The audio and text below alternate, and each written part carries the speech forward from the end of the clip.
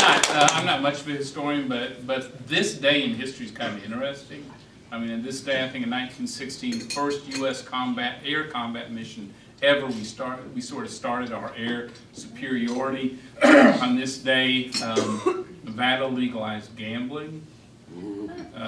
Elvis put his first down payment on Graceland. The first Academy Awards ever was televised, so people could watch that foolishness in their homes. The president launched Operation Iraqi Freedom in 2003, and then kind of interesting since his basketball season, this was the day in 1966 that Texas Western, the first all-African-American basketball team, upset Kentucky. The upset really of the century, perhaps, in all sports, just up the road in College Park, Maryland. It's a great story, backstory on this, including as they worked their way through this, and then in those times it was considered that team just wasn't intelligent enough, certainly wasn't disciplined enough, certainly couldn't upset the powerhouse Kentucky. And on the day of the game, the coach, with the permission of the white basketball players, agreed that all the white basketball players would sit. They would play the whole game, 5 starters and 2 reserves, all African-American players. So there'd be no doubt about exactly what the potential is and what the reality was. So they pulled the upset of the century, 30 miles down the road, so, or a little less. So here's what I'm hoping. The day in history I'm looking for is the day we finally repeal the SGR. That's the day in it. You wondered where I was going with that. I know, I saw the blank looks. So that's where I was headed, and that's where we hope to go. Look, we're sort of big picture.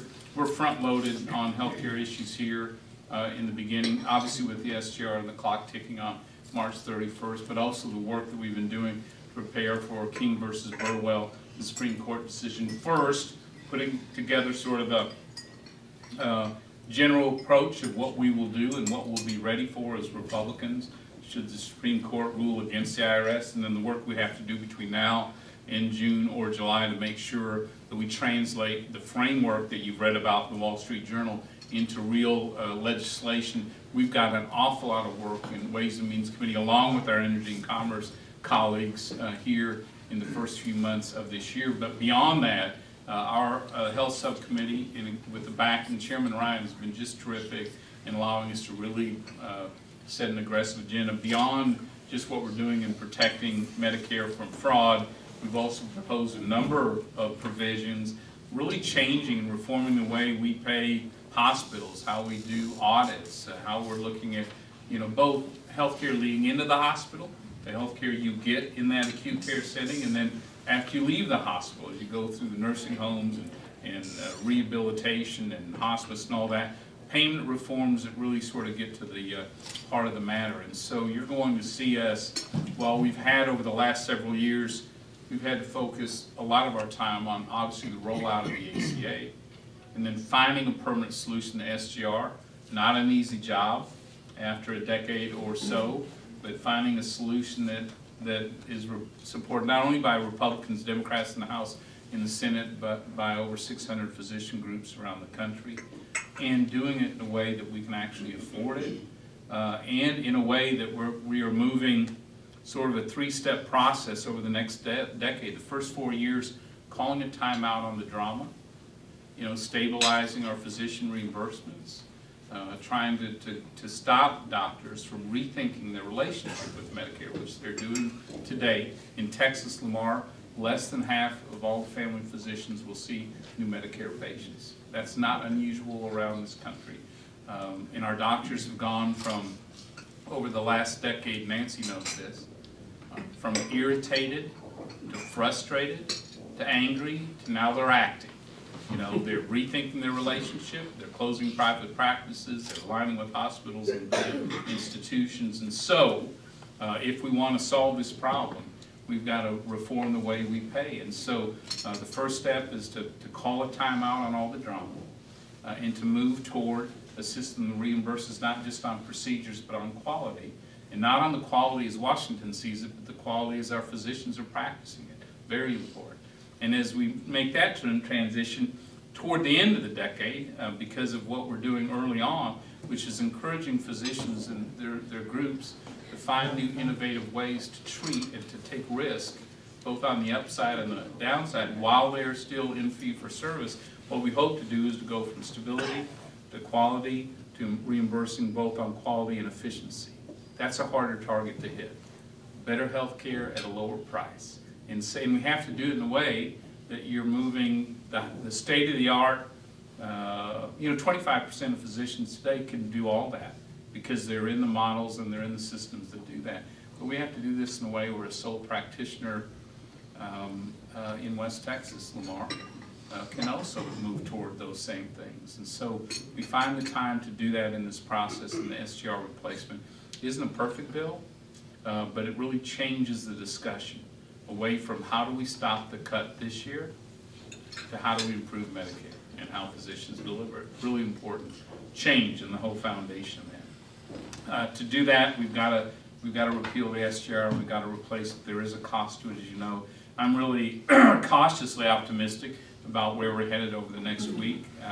The Speaker, to his huge credit, found some space with former Speaker Pelosi to not only accept that, pass that new approach on how we reimburse doctors, but also finding some structural reforms that we frankly have not been able to really connect with the Senate on, and doing it in a way where while the current dollars we spend on how we reimburse doctors is not paid for, because it is frankly what we do every year to extend this, but the new spending is paid for. Structural reforms of Medigap, while it is a small change, paying the first $250 of the Medigap plans, and it is done in a future way, so it kicks in 2020 with new Medicare patients. It's really important to tie it in with how we combine Part A and B, which is what we hope to do to make it just a smarter, less confusing way of delivering Medicare. It's the way we do it today. For a senior, it would be the equivalent of buying four insurance plans for your car. The one for the outside of your car, another insurance plan for the inside, a third one for the engine, and a fourth for the music system or the tires or something else. It's very confusing. We think there's a smarter, more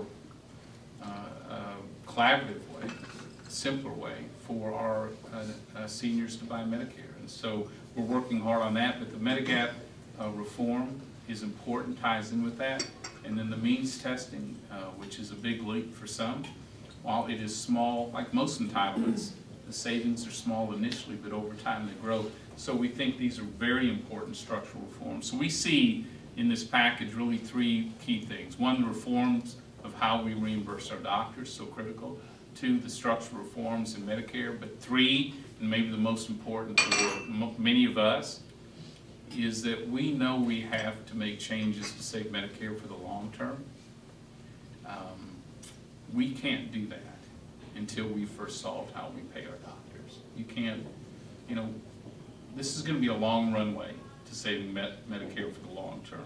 We've got the designs for the plane, but we know it's going to take a while to build the plane, to build public momentum and support, to move it through Congress, but to even start down that runway, we've got to drag SGR off it before we go. So that's one of the biggest motivations going forward. A lot can happen between now and next Thursday. We assume that the text will be ready to go on Friday. We are hopeful that Rules Committee will take it up Monday or Tuesday, that we'll be ready to go at the end of next week. There's a lot can happen between now and then, but I think we're closer than I've ever been to getting this done, and we're working the votes clearly on both sides of the aisle. So we're hopeful we can get this done, because I think the alternative is at least 2 more years of patches, 2 more years of uncertainty. And every dollar we pay on a patch is not used to actually solve the problem. So we waste those dollars, in my view, waste those dollars. So it's really critical we get this done now. It's not a perfect package. None of these things are, but those three critical reforms are worth moving this package. So I'm hopeful. We obviously got a lot to work on King and Burwell, all that. But Jim, with your permission, can I stop? Sure. And take some easy questions. Because, Don said they'd all be easy. It would be. So. Thank you, Mr. Chairman. Thank you very much.